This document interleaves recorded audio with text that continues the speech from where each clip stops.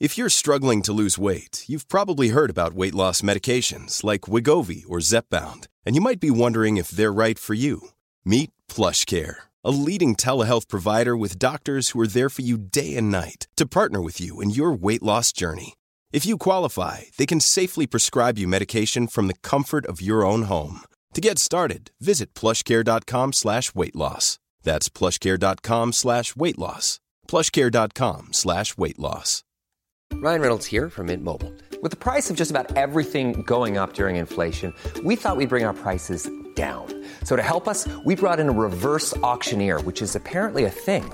Mint Mobile Unlimited Premium Wireless. How to get 30, 30, bit to get 30, bit to get 20, 20, 20, bit to get 20, 20, bit to get 15, 15, 15, 15, just $15 a month? Sold! Give it a try at mintmobile.com/switch. $45 up front for 3 months plus taxes and fees. Promo rate for new customers for limited time. Unlimited more than 40 gigabytes per month. Slows full terms at mintmobile.com. Ready to start talking to your kids about financial literacy? Meet Greenlight, the debit card and money app that teaches kids and teens how to earn, save, spend wisely, and invest with your guardrails in place.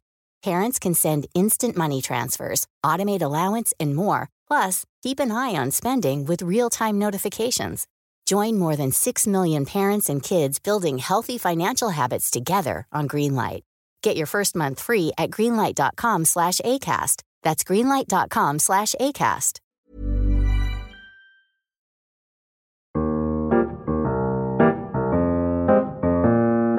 This is Dr. Christopher Perrin with another episode of the Cafe Scole podcast. In this episode, I'm delighted to interview author Danielle Bennett Dukes. Danielle has homeschooled her children, 6 of them, and she's a native of New Orleans. She's married to Dion, and she's a co-founder and former board member of the Nyanza Classical Community. She's also a graduate of Circe Institute's apprenticeship program. It was a delight to talk to her about education as beatitude. You're going to enjoy this conversation, I'm sure. Danielle brings a delightful combination of piety for the classical tradition of education, a love for the Church of Jesus Christ, a love for renewing classical education in the African American community and all communities, and a joy for ongoing learning in the context of a family. Enjoy. Danielle, you've spoken from time to time about the Beatitudes. Mm-hmm. How do the Beatitudes inform your goals and your methods as an educator? So the Beatitudes form my goals as an educator because I believe that the Beatitudes are our telos. I believe the Beatitudes are the end that we should be pursuing, with understanding that the Beatitudes are our ultimate happiness because it's union with God. It is our blessedness. It is our happiness that a Christian should be seeking. And then if union with God is our end, and we're preparing our children for that through education, then we're preparing our children to become saints. And then I think that properly orders our curriculum, our purpose, the way we go about it, how we view our children, how we view ourselves as teachers, and education with the idea of beatitude at the end potentially has the ability or should have the ability to fit us to belong to the communion of saints.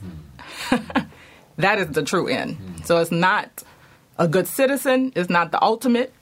But you will be a good citizen if you're a saint, if you're on the road to holiness. So, you're reminding me of a comment that I read from a Catholic historian of education. His name is W.J. Kane, writing in the 1940s or so.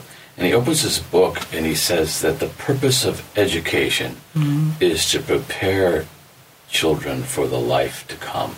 And he meant eternal life.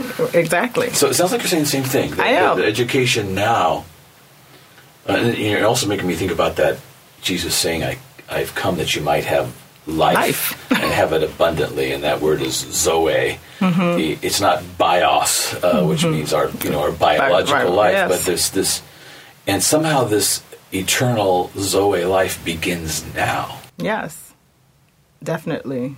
When you have a Christocentric view of education or living, and that's another thing. if the Beatitudes are the telos, or is the telos, it makes us Christocentric. We have to put Christ at the center. It helps us to see ourselves. It orients us towards eternal life. So it's an education for death. It's a reminder of death, that we will die. And it points us to our living, or how we should live. So it points us to, the kingdom of God and what that looks like, even as on earth as it is in heaven, kind of thing. So it is a coming together of here and now. I know this is informed by your view that life is sacramental, that everything we engage is engaging the eternal, even now. And so it seems to me you embrace this paradox that it's only, in giving that we receive, it's only in dying that we live. It's Yes. the last two will be first. And that if we give up our life, we gain it. Yes. How do your children and others that you've educated respond to this kind of paradox? How do your children respond to being educated in beatitude? What kind of responses have you gotten? I believe it's what I've seen in them. It orients them and points them in the right direction. So what it does, it doesn't help them to fit in necessarily to the cultural move and waves of society, but it helps them to see in a way that helps them to embody grace, because that's ultimately what I want to see happen in their life, and it helps them to look for grace. And so it helps them to be able to connect with other people, because they understand, that we are made in the image and likeness of God, that we're the child of the Most High God, whether other people recognize it or not. So in a way, it helps them to be people who are walking in love, who are abiding in Christ. And in its ways I can't plan or make happen. So it's not like I'm making this happen, but a constant orientation and pointing to helps them to see in order to be the people that God are calling them to be. So while reading Great Expectations, chapter 8, just being shocked as their teacher, that chapter ends in confession of my students. So Pip in chapter 8, he's at Miss Havisham's house for the first time. They're playing cards. He's playing cards with Estella, a child of his age, and Estella brings to Pip's attention that he is beneath her in some way, that his hands are coarse, he doesn't know the names of cards, his boots are thick, and Dickens says it's as if Pip caught an infection. He became aware of himself in a way that made him feel less than who he was. And my children's response to that was with tears. And I was shocked because I did not expect that to happen. And I couldn't have planned it. There's no way I could have made it happen because we were reading aloud in a park. And so that chapter ends, we're reading aloud to one another. And one of the children starts to cry and say, I've felt what Pip has felt. I've experienced that. And this is what it looked like for me. And then the other children took turns in saying the same thing without my prompting. And then as their teacher, I saw it was a moment where I had to lead them into a reconciliation and a repentance of those who have hurt us. It was a beautiful moment. So let us pray for our hurts and our wounds. And then as a teacher, I couldn't have prevented those things. I didn't know they even happened. And then it happened, the wounds or the hurt that they expressed weren't things that you would go and, argue about with somebody. Like it was invisible wounds that went deep. And so just leading the students, the children, to a constant repentance for reconciliation within themselves first. So that they can be whole persons and operate in the world expecting to see grace and to embody it. I guess I could paraphrase you by saying that you're leading them back to beatitude. Yes, it's a constant, ongoing. I've been thinking about it in terms of an atom. It's dynamic. Like we should expect this education to be very dynamic. And there are multiple interwoven, connected attractions, these eyes that's fitted together, held together by invisible force.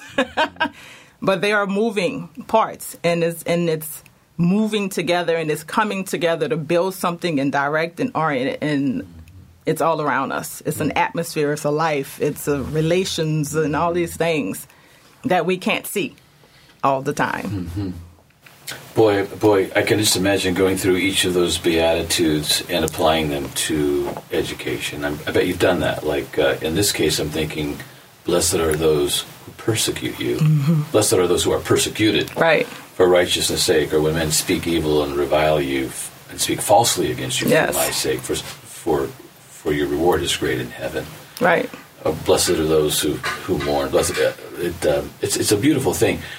I discovered a few years ago that Aristotle describes the state of blessedness. He uses the same Greek word that is used in the Gospel of Matthew, makarios, meaning blessed. And he says that's the state of the gods. Only the gods are makarios. And Jesus says, you are makarios. In other words, you can experience essentially what the Greeks regarded as something reserved only for divine beings. And that's remarkable, that Jesus himself is blessed. He is Makarios with a capital M or mu. And he brings that to us, but in a unexpected way, by way of suffering. Yes. Suffering first, glory second. Right. Death first, life and resurrection second. Right. And that is I love the saying of the Easter, we are an Easter people. That we sing the resurrection song. We sing hallelujah. And so I'm just contemplating, what does that mean that we are an Easter people? So we are a people of the resurrection, but you only can be resurrected if you if you die. So it's a constant dying and living that I want the children to know, like, this is what life is about. You will suffer. Expect to suffer.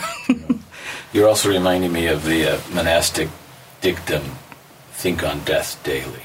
And sometimes Jerome and other of these monastic saints are pictured with a skull.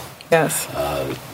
They're reminding us to live out this paradox that it's only in dying that we live. Right. I love I want them to know that we're surrounded by paradox and that there's always a tension therein, but also that I don't want them to think that they're masters of the universe. I think sometimes the temptation of being well-educated and well-read is to think that you know it all, and that is only in knowing, And so that you become.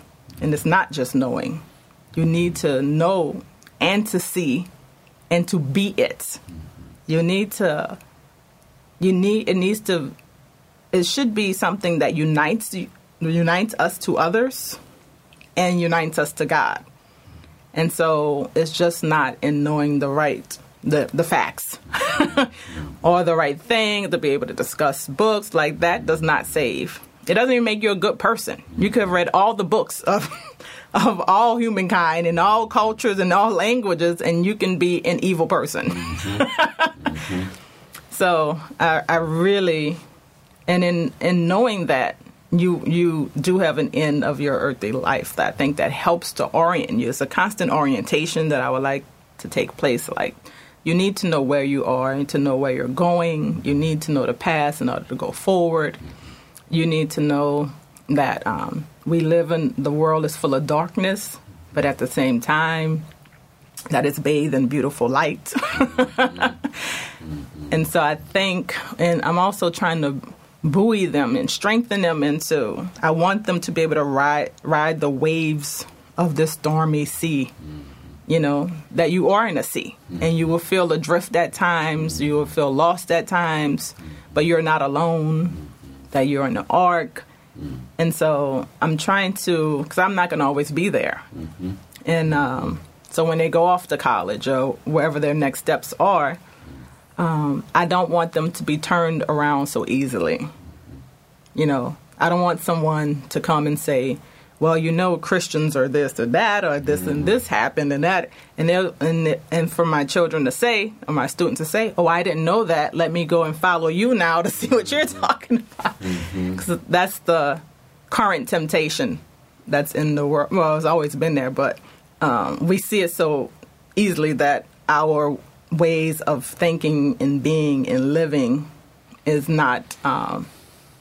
is under attack in many ways, just from a Christian perspective. And so I'm trying to strengthen them to live in that world and resist those temptations and stay on the path that God has for them.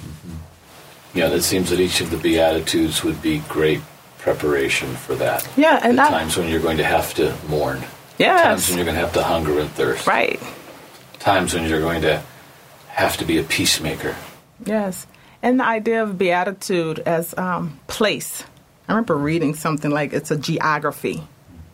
It's a place to dwell, like in with the idea of beatitude. And so I think it's grounding and rooting to be part of that blessedness and in union with God. Like it's a place to reside.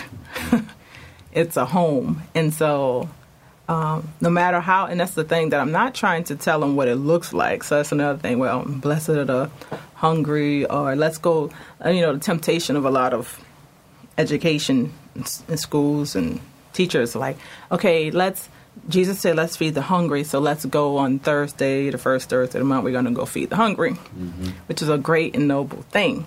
But it's like, I want you to live within the being merciful.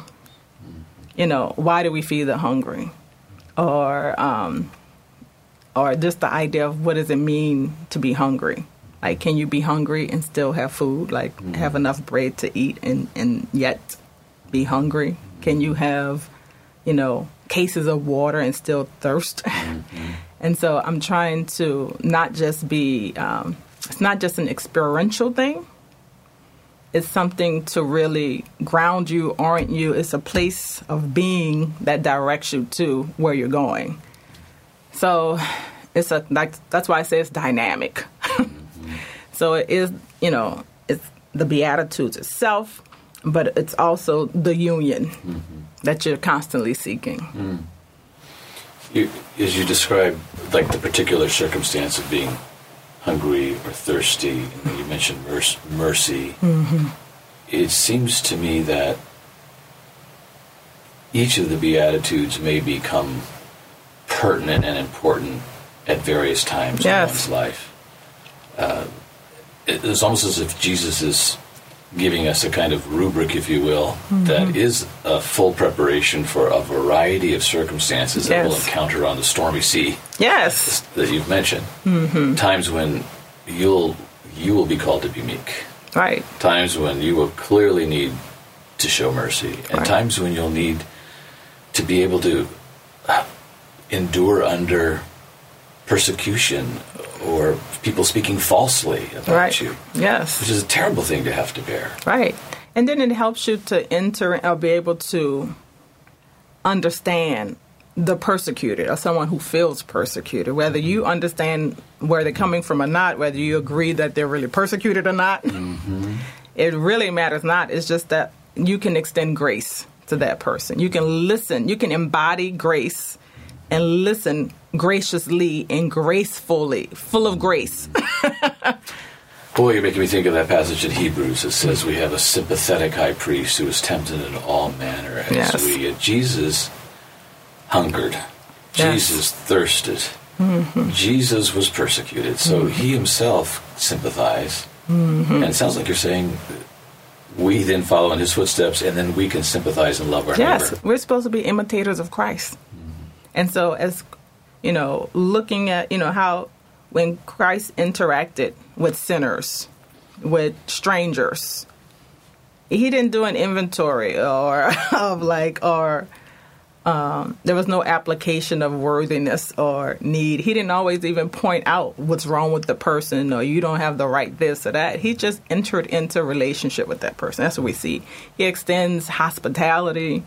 He just is. He with the people who come to him.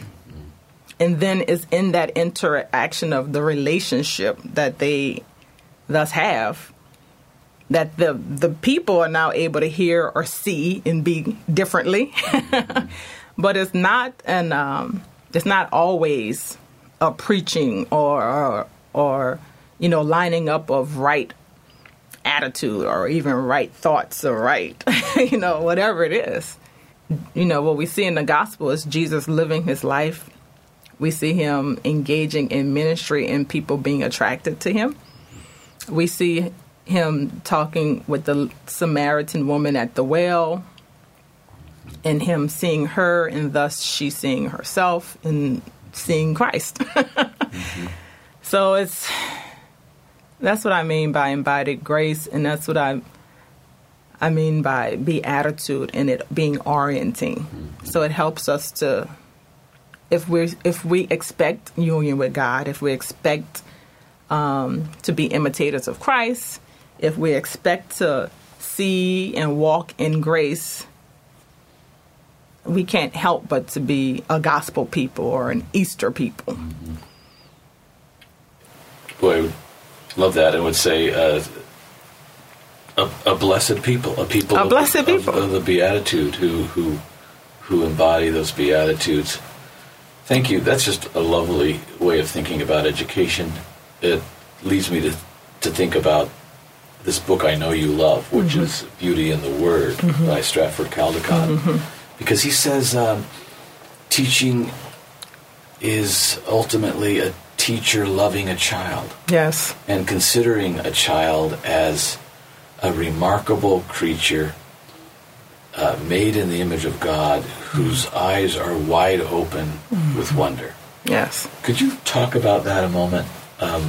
What does it mean for us to become like children, mm-hmm. That we might kind of, with that single intense focus that children have, gaze yes. at something wonderful and true yes. without distraction? Right.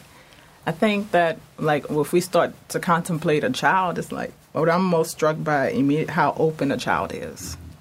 They don't have categories that block people out. You know what I mean? They don't look at a person and say, well, you don't look like you fit into this category. We cannot be friends. You're the wrong color. Right. Color, ideology, politics, whatever it is, uh-huh. children are not walking in that mm-hmm. mindset. Mm-hmm. And so a child, especially think of a 4-year-old, somebody who really is, new and engaging into the world, they're so open. They receive others.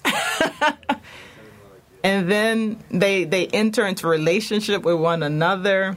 They respond accordingly to hurt. They're not going to let themselves be hurt. Mm-hmm. Mm-hmm. They're going to cry out. They have a very, natural sense of justice. And it's not even based on ideas. It's based on what actually has taken place in the moment. Sometimes we think it's irrational, but it is a sense of justice that actually happened to them. It's not based in the abstract world. And so the child's wonder then is an interaction of what is. What is in their environment, what are they experiencing, what do they see, how they're interacting, engaging. And so it's a beautiful thing when a child is so full of questions about what is this and what is that. And we're to imitate that and nurture that as teachers. And I love the idea. So, if we're to love a child, we could almost think of ourselves as mothering the children or fathering the children. And I love the idea of husbandry. The idea if you're a male teacher or a father, and your role is to husband, your household, your children, your classroom, your school, is to cultivate, is to nurture. And I love the idea of mothering, same thing. You're cultivating and nurturing, and you have to have Edith Stein talks about mothering and how to mother, which doesn't mean that it's not just based on your own children, but to nurture others and to help cultivate what's best in them and what is needed for them to pursue the life that God is calling them to be and to do, is that you have to have an expansive soul, that you have to be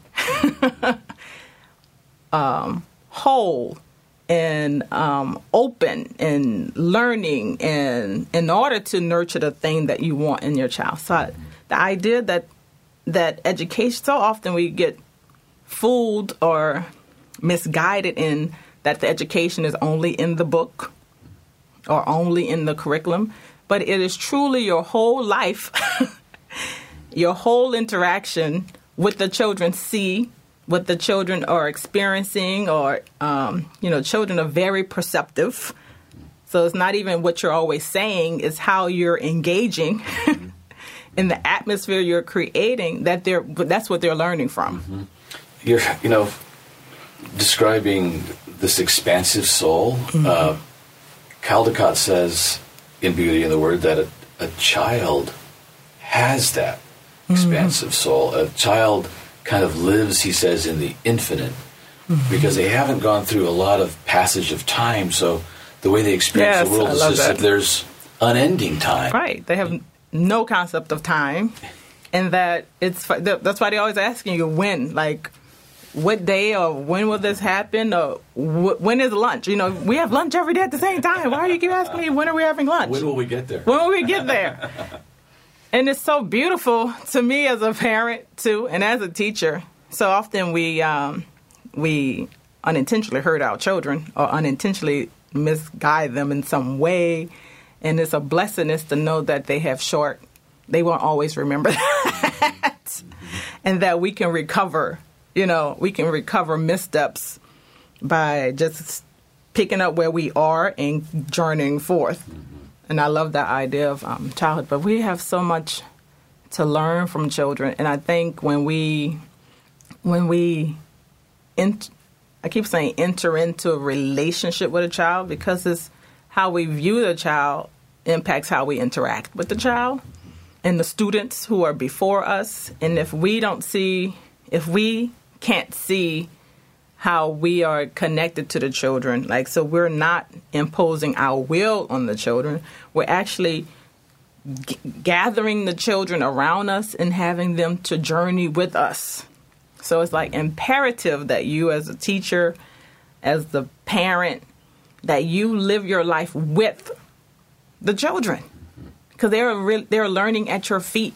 You are a model to them. And therefore becoming to some degree like a child. I'm thinking of how Christ says, you have to become like a child to enter the kingdom of God, open, full of wonder, receptive, willing to be taught, adventuresome perhaps. And so when Edith Stein says we need to have an expansive soul, obviously we have to grow up and we can't be childish, but we still need to be childlike. And so there's a sense in which our children keep calling us back to that. Yes. Maybe there's a sense in which they teach us even as we're leading them as fathers and mothers. Right. And you must be a learner. You must wonder in a natural, organic way, not in a false way. Like you see often the teachers say, oh, wow, look at this kid.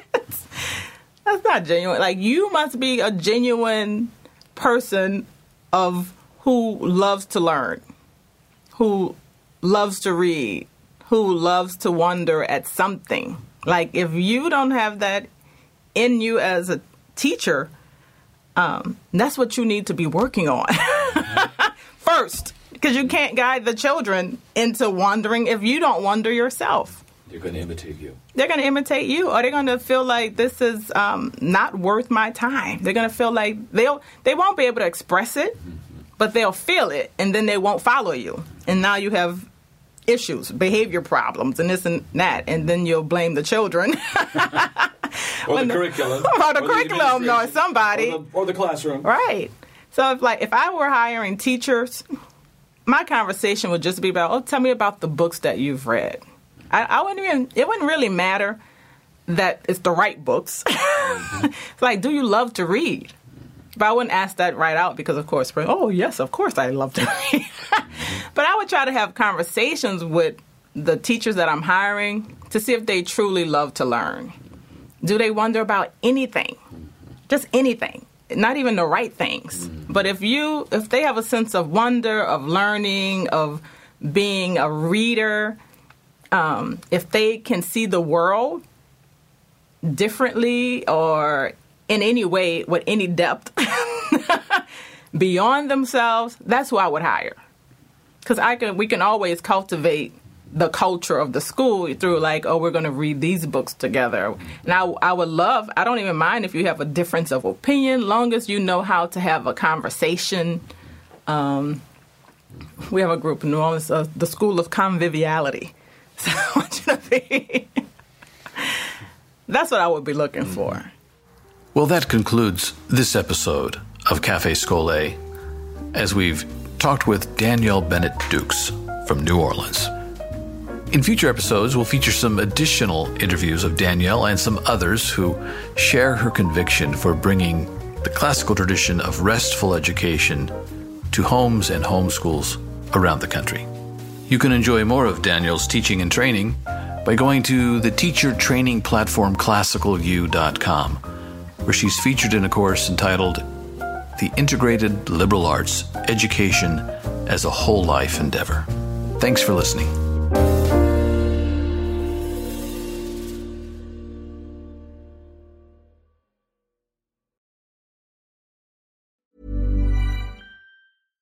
Imagine the softest sheets you've ever felt. Now imagine them getting even softer over time. That's what you'll feel with Boll & Branch's organic cotton sheets. In a recent customer survey, 96% replied that Boll & Branch sheets get softer with every wash. Start getting your best night's sleep in these sheets that get softer and softer for years to come. Try their sheets with a 30-night guarantee. Plus, get 15% off your first order at bollandbranch.com. Code BUTTERY. Exclusions apply. See site for details.